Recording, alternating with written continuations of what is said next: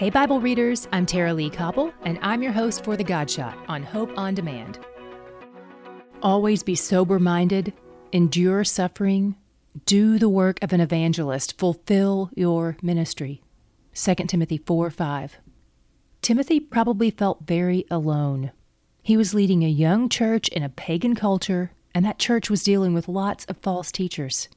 It may have been tempting to be hot-headed when dealing with the people around him, so his mentor Paul reminded him to be sober-minded, to be logical and sensible.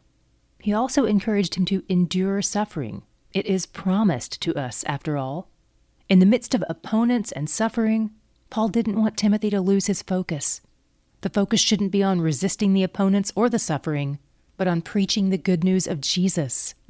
When life is harder than we want it to be, we don't suffer like the world does, because our suffering will always carry with it the eternal hope of our eternal King Jesus, and He's where the joy is. To hear more of The God Shot and other great podcasts, go to hopeondemand.com.